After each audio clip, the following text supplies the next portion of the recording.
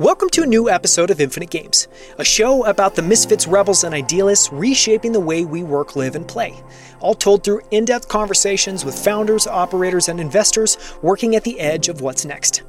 I'm Daniel Scrivener, and on the show today, we dive into the world of rental real estate with Dana Dunford, co-founder and CEO of Hemlane. After starting to invest in rental properties more than a decade ago, Dana noticed that there was a massive hole in the market. As a landlord, you could either manage everything yourself or pay someone else to manage it for you. There was no middle ground. So Dana and her co-founder Frank Liu set out to build exactly that, and surprise, surprise, they've scaled incredibly quickly. In this episode, we cover all the basics of managing rental properties, including the pros and cons of managing them directly versus partnering with a full-service manager. How Hemlane is different and how they've managed to survive and thrive where literally every other competitor has failed. The lessons they've learned building out a powerful platform by solving one small pain point at a time, and how an unlikely angel check from Dana's MBA professor gave her the confidence to found the company. To learn more about Hemlane, visit hemlane.com or find them on Twitter at HEMLANE. For links to everything we cover in this conversation, as well as our favorite lessons and quotes from Dana, visit outlieracademy.com/63 for our full show notes. And now, let's jump in with Dana Dunford, co-founder and CEO of Hemlane. Dana, thank you so much for coming on Outlier Academy. I'm super excited to chat with you today about the rental market, about Hemlane, and about your background. Great. Likewise, I'm excited to be on the show. So I wanted to start by just covering your background because your background, I think, is fascinating in just the kind of progression that you had. So for everyone listening, can you just share the beginning part of your story up to founding Hemlane? Well, I would say at the beginning, if you asked me when I was 18 years old and working full-time while going to school, if I would have started a company or been in property management, I would have said, no way. And so from that perspective, I started in tech. I was fascinated by technology and the power it had to bring people together. So started at Apple, new product introductions team, all the way to Nest Home Technology, which got me really fascinated with real estate, to helping manage real estate for my family. And suddenly all of that transpired into Hemlane. But I would say from that perspective, it wasn't like I had this path that when I was 15, I said, I'm going to be an entrepreneur. I'm going to build a company in prop tech. It wasn't like that. It was just me following what interests me. And along the way, it was building blocks to what Hemlane is today. And before you founded Hemlane, you also took a break and went to business school. Can you talk just a little bit about that experience and what that was like for you? Yeah, a lot of people go to business school, quite frankly, because they're a little bit lost. I think that was very similar to me in the sense I wasn't lost. I loved my job. I love working. But I was that person who always asked the questions, why? Which I think you had mentioned off the show. Kids do that. 3-year-olds do that. I did that as well. I was like, well, why do things work this way? Why do we have to do things this way? And so I took a step back to go to business school and see what else was out there. And the benefit of that, of getting out of the day-to-day, was it just made me think large. And I was in a design and innovation class and asked, hey, what could you do to change the world or change something? And they said, it can be anything from making a hanger better, like in your closet, hanging up your clothes, all the way to doing something that is, developing country and getting food supplies there, whatever it may be. And for me, I basically took what I knew about real estate and wrote a paper on why property management, why it worked the way it did, but it just didn't work well enough. And took everything I knew from being so detail oriented and asking, why do you charge 10% of monthly rent? Why are you only doing the background and credit check this way? Why aren't you doing additional reference checks? And taking all of the information I knew and putting that together to say, all of this is how it works. Here's all of the basically problems with how it works today. And then here is why I think that we could have a better solution. And that actually led to starting Hemlane because the professor not only gave us the top grade, but said, go build it. And we even got a check, our first angel check out of the door for it. That was the impetus of Hemlane, was going through that process. And I actually thought it was really beneficial because when I went into business school, I had no idea. I thought maybe I'll go back to Apple. Maybe I'll go to Nest again. It wasn't like I went there and said, I'm going to start a company no matter what. It was just, that was the path and direction that I went after being out of the day-to-day and thinking at a higher level what impact I could have on the world. I think it would be super interesting from there if you can give a little elevator pitch about what Hemlane is. And then I would love to dive into some of the just things that you saw that where you felt like there was massive room for improvement in that paper and in the industry that Hemlane is in. Yeah. So today, if you just look at the market of real estate, there's 44 million renter households. Over 72% of them are self-managed, where if you talk to any tenant, they say, oh, I really don't like my landlord. They don't listen to me. They don't respond fast enough. If you talk to the landlords, they say, my tenants are really needy. They want a ton of things. It's not an experience where people say, I love my landlord and I love the people who are living in my home. No, you've never heard that. And so when you look at the market today, there's two options. It's either do it yourself for a landlord or a full service property manager. And 72% of rentals are self-managed. And so you don't have that level of professionalism of these fast responses, making someone who's living in that home feel like it's theirs, and also providing these guidelines of, here's what to expect. You walk into a store and you see a price tag on it and you know exactly what to expect. If I want this shirt, this is how much I have to pay for it. In rentals, there's a lot of ambiguity of who's going to cover what are the expectations. So that kind of gets to the elevator pitch. Hemlane is an all-in-one platform that basically allows owners to do what they do well, but provides technology and local support to do everything else. Everything from 24/7 repair coordination to someone to show your property, communication with tenants, and really making sure it provides a level of professionalism for the tenants as well as for you, so that, as a landlord, you don't feel overwhelmed by the requests from your tenants or find it an inconvenience. And then for a tenant, they actually finally feel like the customer where their needs are put first. That 70% stat around the number of rentals that are self-managed seems staggering. More than 2/3 are self-managed. And, I know from talking to a few people that own rental properties that that's not a small amount of work, and it can be a massive inconvenience when it's needed.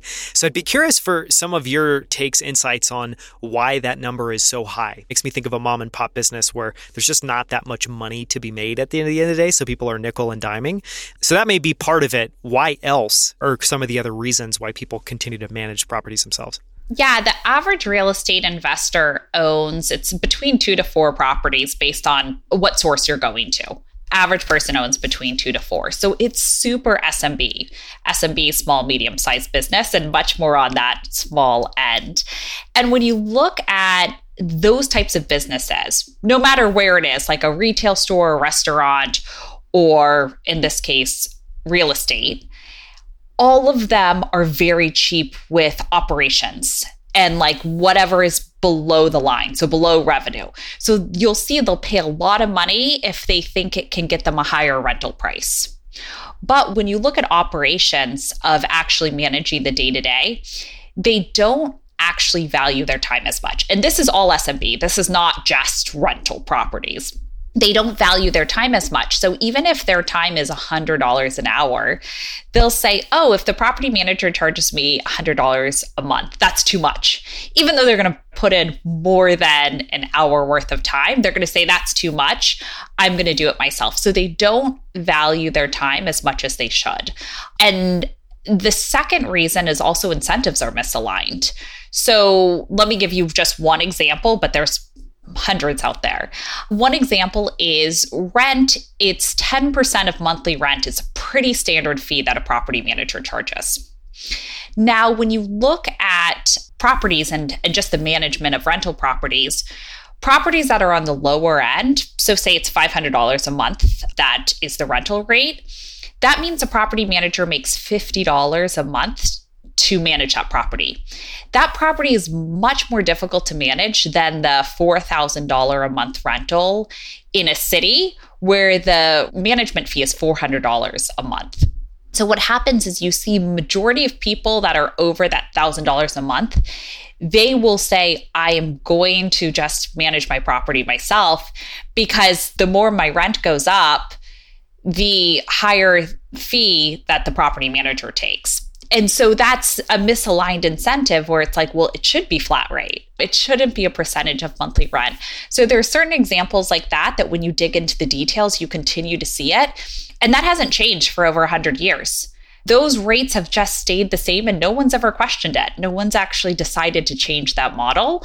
And so I think that's where technology can really come in and say, what isn't working in the industry and how can we align the industry and bring it together better with rates that make sense, aligning incentives between tenants, owners, and managers, and providing a new level of service that has never been seen before. I'm curious, if we zoom out a little bit, if you could talk a little bit about some of the other more legacy players or more established players in the space. So obviously you guys are coming in, focus on disrupting some of these legacy players. Folio comes to mind, and there may be others, but can you talk a little bit about some of the existing technology solutions and why you felt like those came up short? Yeah, so there's basically two extremes. One is software that caters to property managers. That's the Yardi and the AppFolios of the world. Those have been around for 10, 20, 25 years. Even before the cloud was there, they had the desktop versions. And they provide property management software to property managers. But we know the mass market doesn't want that. People are okay managing their own property. And so from that perspective, it was not interesting for us to just go and compete in a space that had already existed. And I believe that space will always exist. I also think it's going to be a smaller part of the pie. I think more people will be enabled and empowered to manage their own properties through technology in the future. So those are some tech players in the space. The other ones are the ones that go after the do-it-yourself market. Examples are rental listing websites like Zillow and Zumper, but you also have Cozy and Avail and certain softwares that are built, they're free, usually free or close to free, and they're built for the DIYer to do everything themselves. Again, we weren't interested in going into that market. It's not changing the market, it's just providing operational tools for people to become more efficient. Our problem was creating tools to make people more efficient doesn't actually, might increase satisfaction a bit, but it doesn't make it where suddenly a landlord says, wow, you just changed my life. It's like, oh, good, I'm collecting rent online versus offline, but it doesn't change their life. They still have to work with the tenants and collaborate and get the service professional out there, et cetera. And so when we came up with the platform approach, we said we want to do something entirely different. We want owners to feel empowered where they can control what they want to control, such as rent collection and rent going directly to them. We also want to take the burden off of them for the things that are super stressful for them, such as a 2 a.m. call where a pipe has burst and they have no idea how to shut off the main valve. They have no idea how to get a water restoration company out there and a plumber out there. They just don't know what to do. That's what we're going to take off their plate. And we're going to use a tech-first platform to be able to do it. And so that was the impetus of Hemlane and creating something in the middle that catered to real estate investors, those who own rental properties, but empowered them to make those decisions. It wasn't an all or none of you do everything yourself and you find your tools, or you use a full service manager. It was great. You let us know what you need and our platform will help you with that. I think it might be helpful if we talk through a customer journey of someone signing up and using Hemlane. So it sounds like, say I'm that prototypical, say I own 3 rental properties and I come on Hemlane. I'm guessing I'm setting up each of those properties and then I'm choosing what services I want for each of those. Is that correct? And if not, I guess, can you walk us through what that journey looks like? Yeah. And actually with the journey, it's very difficult. When you create something new to a market, it's very difficult to talk to customers who don't come through a referral and haven't heard about you. And so what we found is by telling people like, here are the services that you would need, they're like, whoa, wait, I need a full service manager, or I want to do it myself. And so we've actually found as part of that customer journey, the first thing we do is figure out what are your pain points? Like, what are you not good at? And so the typical customer who comes to Hemlane, and this is just real estate investors in general who own 3 rental units, they're really good with finances. They love Excel. They love coming up and looking at their cap rates and the GRM and figuring out what properties are going to provide them a good return. They have that covered. But the next questions we ask them is like, do you know how to do repair coordination? Are you available 24/7? Or is that going to be a pain point for you where you're going to need someone to take those calls and do that administration? Do you know how to troubleshoot the requests when a repair request comes in? Are you physically there? Like you might have 3 rental properties and one is next to you in Denver and the other is in Atlanta, Georgia. Well, how are you going to fly out there? You do need a leasing agent. So by understanding people's needs first of just what they need, then we can basically set them up for the package that best fits their preferences of what they need from there. And then it's education through the platform. Our belief with technology is that we build it as if it is someone who is in 5th grade going through a process and has never managed properties. And we take them through and put tips and tricks in there, just letting them know this is exactly how you should be thinking about every question. And we don't overwhelm them with it. We don't say like, oh, do you need repair coordination right now? Here's the phone number. It's like, no, the tenant has put in a request. Okay, great. Here's what to expect next. And we take them through it at that point in time. And once they go through the first experience, such as advertising their rental property, they begin to trust us because they're like, oh, they just walked me through what I need to do next. And then they continue to expect that. And that's what we want. We want it to be at the right time and right place when they are educated of what we do, what they need to do, and what is expected of the tenant. And so from that perspective, most people come to us when they have a vacancy. But they can come to us at any point in the rental life cycle. We figure out like, what is that pain point? What are they trying to get done? And how do we get that done for them? Because if we can show them we do that with that A+ service, we'll be able to do everything else the same way.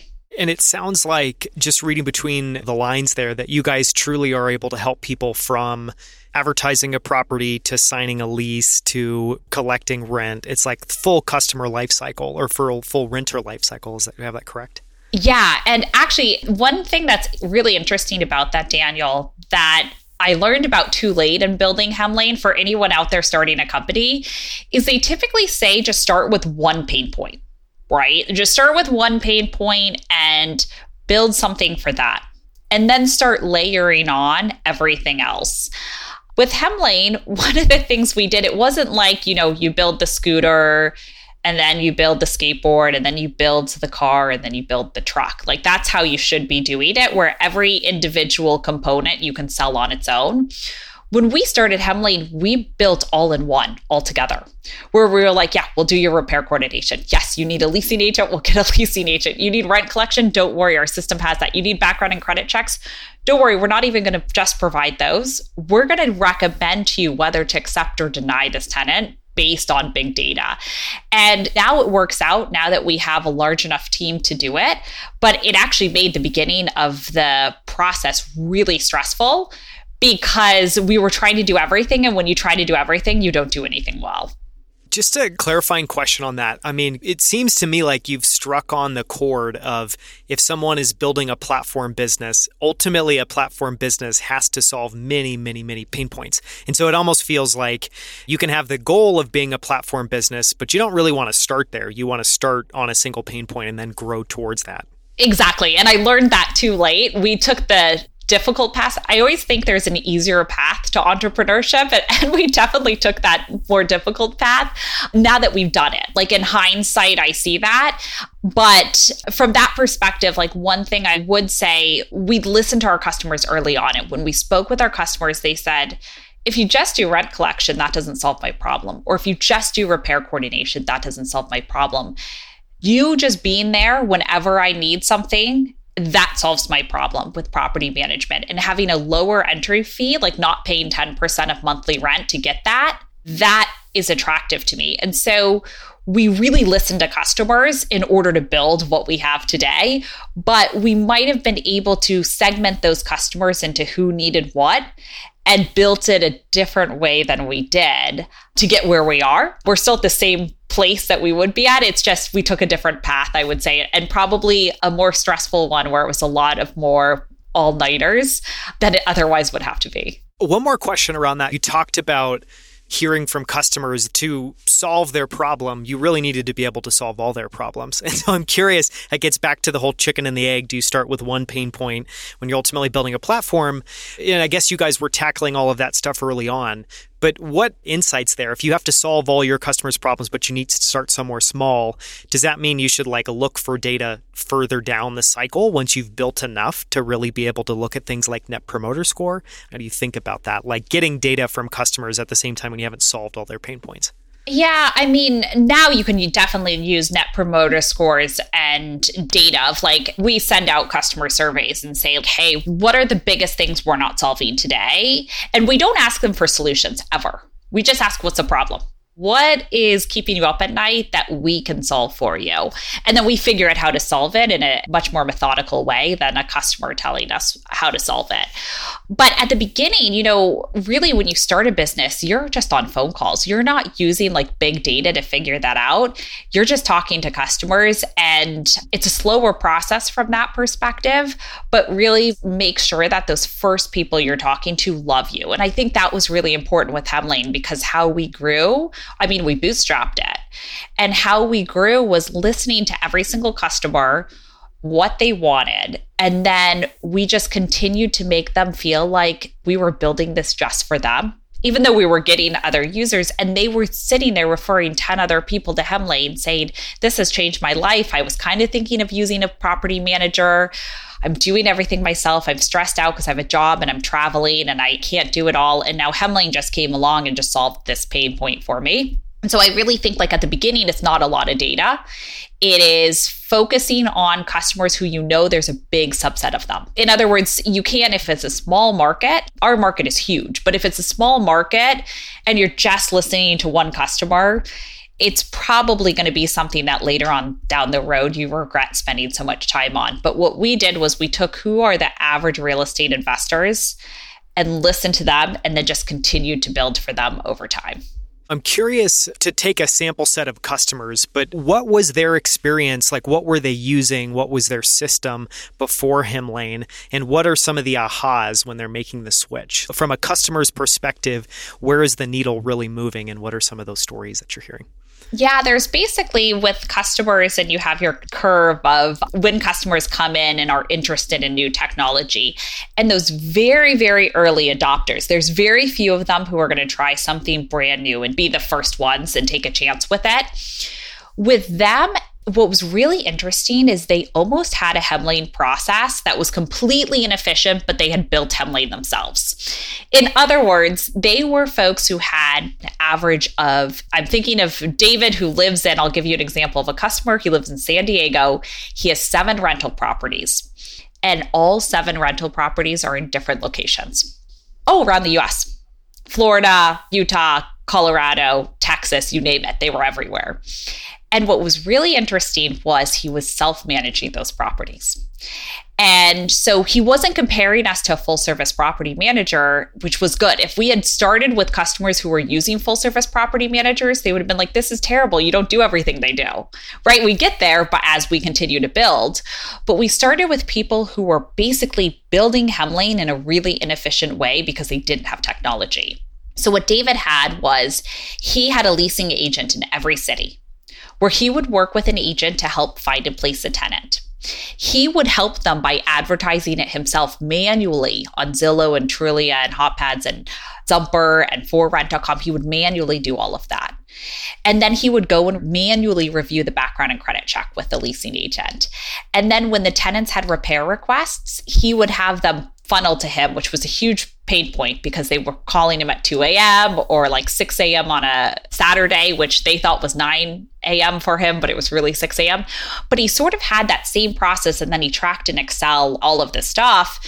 And we listened to him of hey, with this process, what's going wrong? And there was like a case where there was a hurricane and a flood, and like we could have helped mitigate the damage to the asset, but he didn't have that set up. He had like I wouldn't call it a dumbed down version of Hemlane, but he was trying to haphazardly put together various different processes manually, not on a platform, to do what Hemlane could do for him better.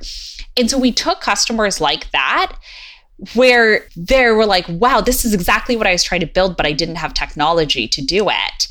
And those were those very first customers. Then from there, once we started getting the processes set up, we could get to the next curve where people are like, oh, cool technology.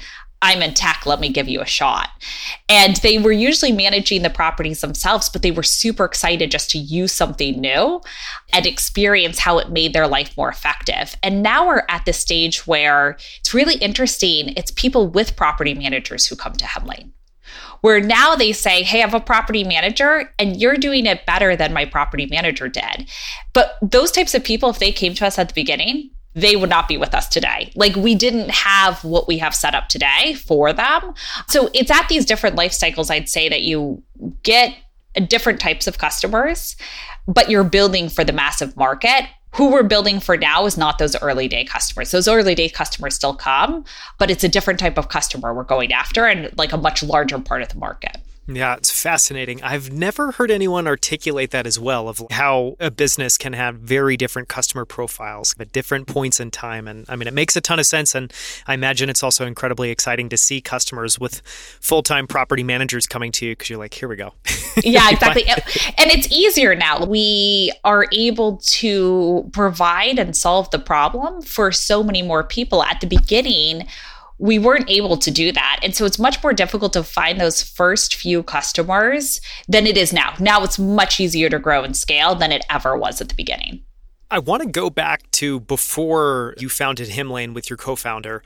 And I know in 2008, 2009, you started buying some rental properties. And I'm curious if you could talk a little bit about that experience, your experience there, some of the pain points. I guess what I'm curious is like how much of building Hemlane is just scratching that itch, or maybe that was the impetus and now it's far exceeded that. Yeah, definitely. So back in 2008, the market crashed. And I was actually just starting my career in the sense I had no other obligations. I'd been working through college. And my brother-in-law had said, hey, I'm getting a ton of real estate investments in Denver. Do you want to be part of this? Basically, through that process, there's a couple of things. The first was I didn't really understand real estate investing. And most real estate investors, those who are landlords, also don't understand what they're getting into. It's kind of this, oh, great, someone will pay my mortgage every month for me. You kind of fantasize about being a landlord, and then you become one and you're like, this is terrible. It's terrible for the tenant. It's terrible for me. This is a horrible process. But at that time, it was right opportunity. My older sister and husband were basically saying, hey, we're going in on properties. Do you want to help out? And so that was the start of my real estate investing. And then from there, what I realized was property managers, the ones we were working with, weren't the right ones for us. And so we started bringing that in-house and just doing property management ourselves and not working with the traditional folks in the industry who work very well for some people, just didn't work for us. And so it kind of had this itch to think about like, well, how can we make this process better? Again, that question of like, why does it work this way? Why couldn't we do something better? And it's interesting because I knew the problem back then, but I didn't know the solution. If you had asked me to build Hemlane back then, I couldn't have. And part of the reason was building for myself was not building for the rest of the industry. And so there were certain things that like I was super nitpicky about that I realized like mass market wasn't. And an example of that would be at the beginning, I was really, really focused on the background and credit check and making that so good because there was an eviction that we had gone through that was terrible. And so I really wanted to make that better. But what I realized was like, hey, the current process and the APIs that we can integrate with, they basically serve 99% of needs. So why am I building for that 1%? And so I think it's bad to just build for yourself. It wasn't until I met my co-founder, Frank, when I realized, oh, wow, he has pain points as well in this industry.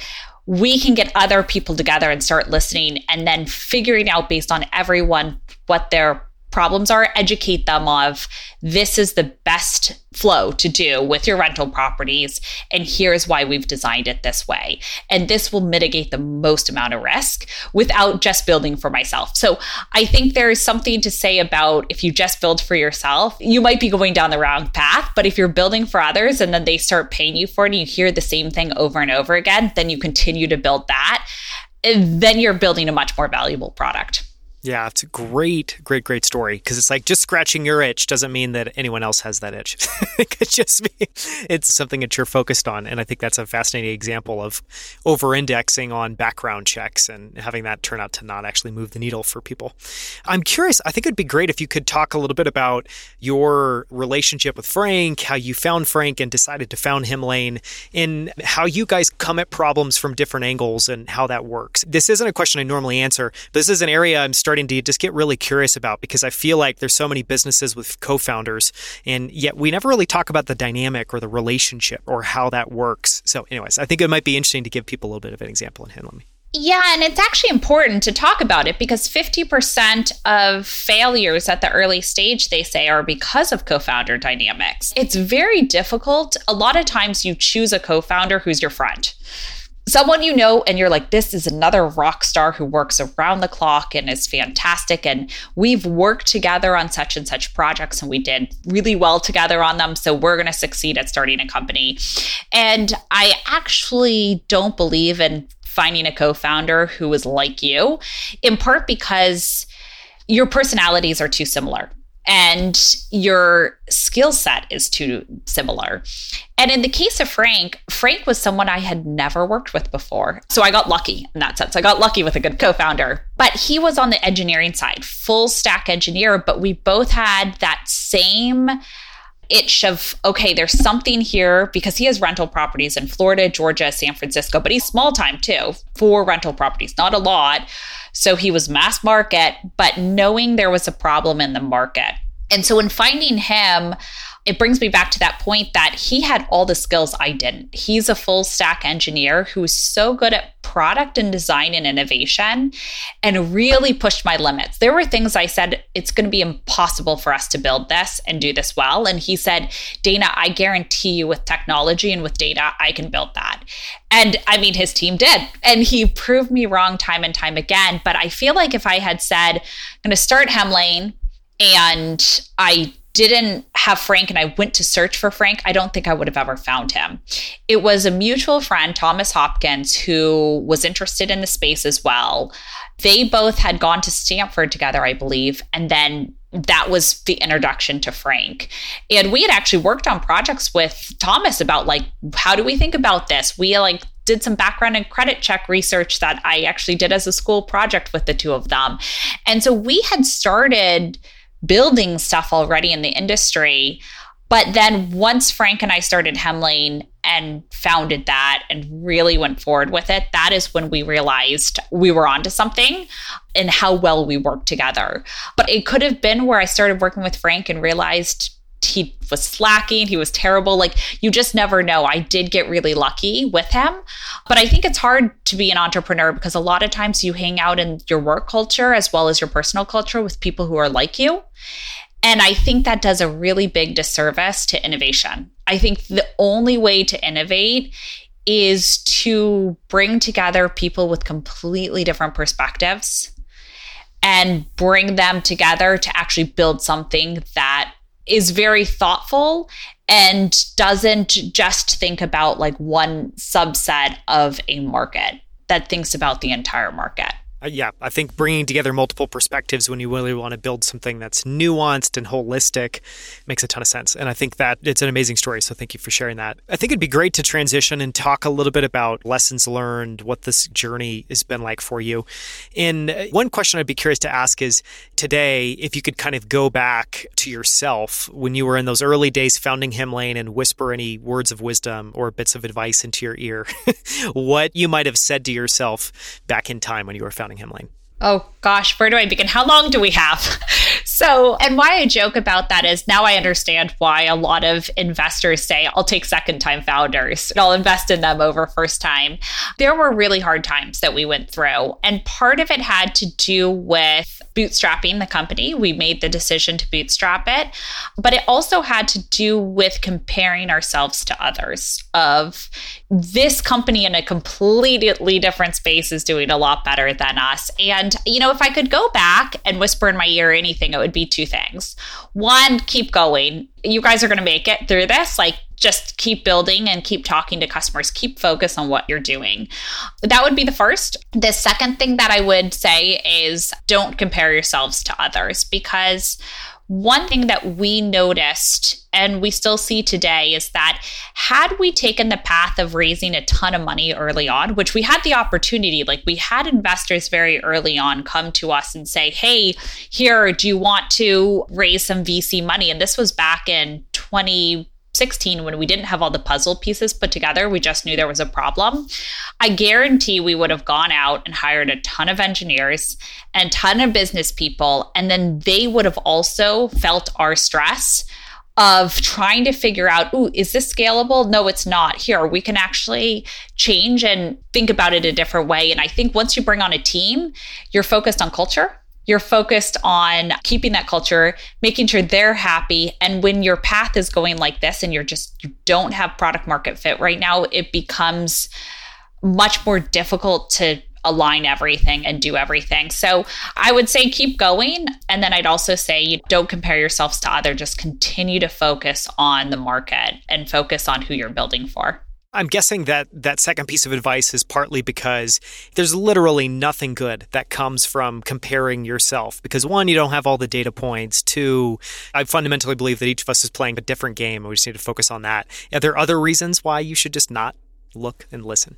I believe that it's sort of like a relationship. You never know what's going on internally unless you're in it. You could see it from the outside and say, oh, well, this person looked like she was crazy. And then you're in the relationship. You're like, actually, you have no idea what goes on behind closed doors. I think it's the same thing on the company side, because one thing that Frank and I noticed is everyone who we thought was our competition early on that we focused on no longer is in business. They are all out of business and we're still in it. And they had never heard of us back then, even though we had heard of them.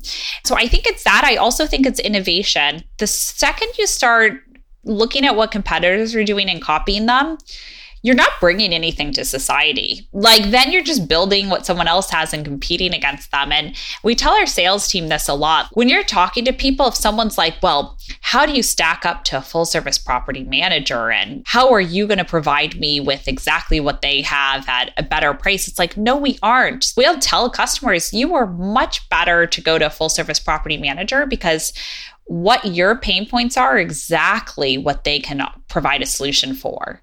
And I think when you're innovating in a space, which is the only thing that's interesting of becoming a new category in an industry, you can't think about competition, because if you're comparing yourselves and building what they're building, then, why don't you just work for a big company that's competing against another? You're not creating a new category. And that's the one thing I would say is really just don't focus. I think I spent too long looking at competitor analysis and what other people were doing. And I could have saved a lot of time by not doing that. Yeah, there's not a lot of wisdom to be absorbed from competitive analysis, at least if you oversample on it. You spend too much time on it. I want to go a little bit deeper into one point you made, which was the way you talked about why it was important to bootstrap it early on. So you could take things slowly. You could be really methodical. You could make sure that you had product market fit. And then once you did, starting to actually raise capital more aggressively. I think it would just be great if you could talk about that and why it's important, because I feel like that as well is not something you hear many stories of kind of founders doing this intentionally. And I think it's important. And I think your model, especially watching all of your competitors go out of business, and here you are taking the slower approach, staying in business and surviving and thriving. I think it's a fascinating example. Actually, it's interesting because sometimes we have folks, especially in our latest round of funding, some of the investors I spoke with thought of it of wait, why would you bootstrap it? Why would you just? And I was like, oh, this person's never started a company. They don't. It's a modern day VC question. Yeah, exactly. They've never started a company. They don't understand it. The thing is that your first folks you hire, There's two things. And these people have to be absolute rock stars. Like your first couple of hires have to be the top performing individuals in order to get like where you can get that massive growth and get to an inflection point where you really know this is going to grow and scale to $1 billion. Those first couple of people have to be absolute rock stars for a couple of reasons. One, they have to be good at everything. They have to be generalists where they say, oh gosh, this isn't working. Let me figure this out. Let me dive into the details. But the second thing about these folks is they're in high demand. Anyone who's a rock star like that can get poached anywhere else. And so by them having confidence in you and then having confidence in the idea, if one of those things starts to falter, like you yourself start going crazy or drinking too much or not setting a good example for the team and leading, they'll go off and they'll find another rock star startup to get behind. But the second is the product. If they see every day you're changing things and you're scrapping the website and starting it over again, it kind of leads them thinking, is this going to work? Because they forget about the future. They are thinking about just the present and like, is this going to work for me in my career path? Because they want to be part of a rock star company. And so it depends on, and you don't know this until you've gone through it, it depends on how long it takes you. Some people can get that product market fit within a month, or they get really lucky with what they're doing, but not everyone. And so my biggest piece of advice there is when you're starting, bootstrap until you know, hey, when I hire people and these people are your team members, they're also your family. You see them more than your family. When you do, you want to make sure that you have the conviction behind what you're doing and that you're just on the right path, that things are going to change. Don't get me wrong. Of let's test this sales strategy. Let's test this. Let's test on the product side, launching this product or this product and see which one works better.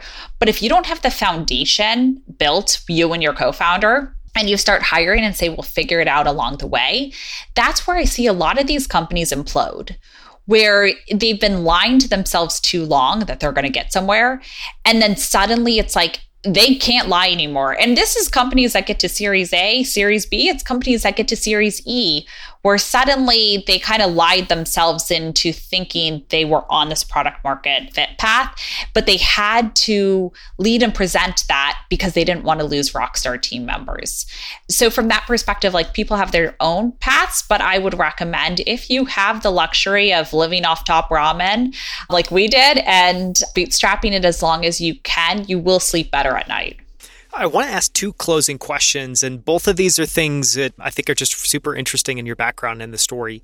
And the first is going back to your role at Apple in the finance team. I feel like there aren't many founders I know that have deep background in finance.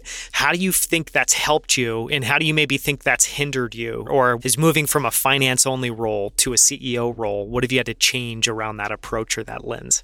I think actually this is like just really good for all founders to know. The moment you start a company, people assume you know everything.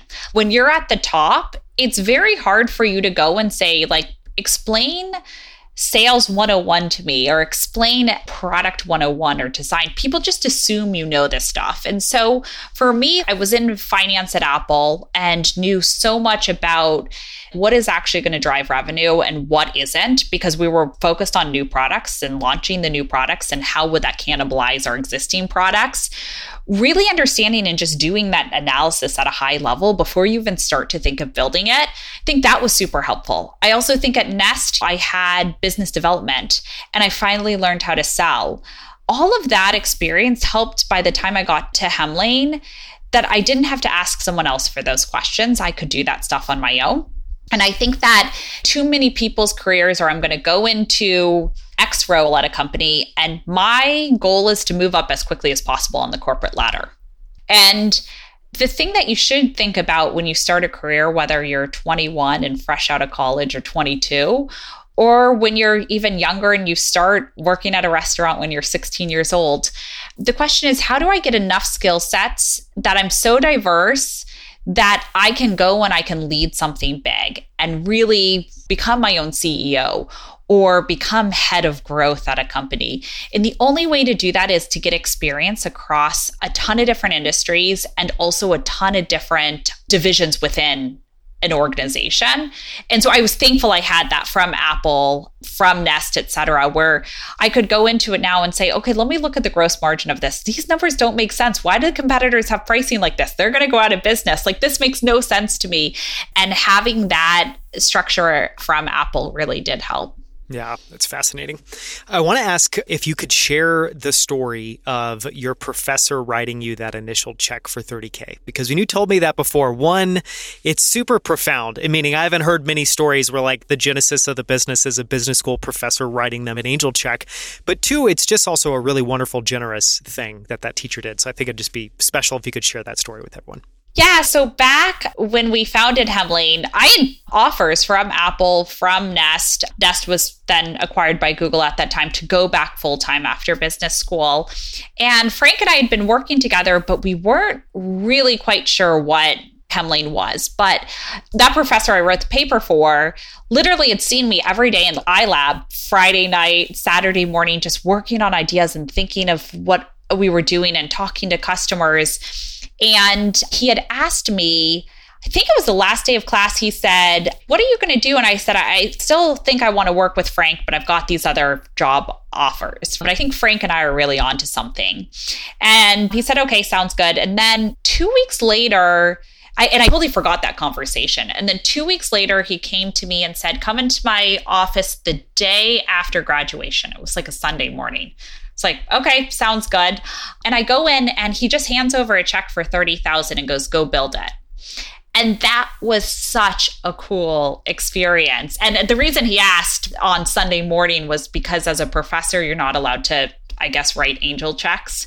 You have to wait until they graduate. And so I wasn't quite sure like about the timeline. Now I know.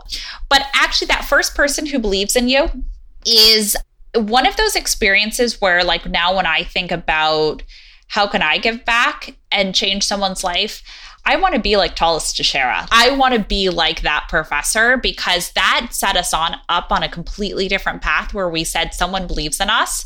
And that $30,000, I think between the two of us, we were able to make that $30,000 last a year.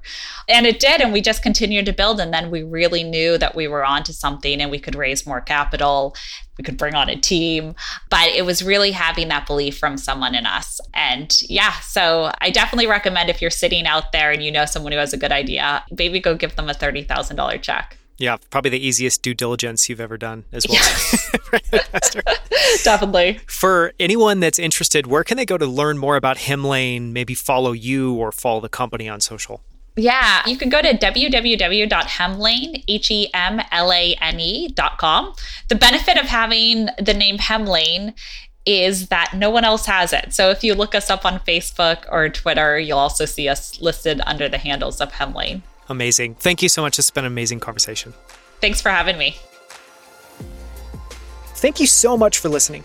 You can find links to everything that we covered along with the show notes and transcript for this episode at outlieracademy.com/63. For more from Dana, listen to her 20-minute playbook interview, which drops this Friday in episode 64. There, we dive into everything from Dana's favorite habits, tools, and books to her favorite failure and her personal definition of success, all in less than 20 minutes. Finally, visit outlieracademy.com to explore more incredible interviews with the founders of Rally, Titan, Superhuman, Primal Kitchen, as well as New York Times bestselling authors and many of the world's smartest investors. From our entire team at Outlier Academy, we hope you enjoyed the show. I hope to see you right here next week on Infinite Games.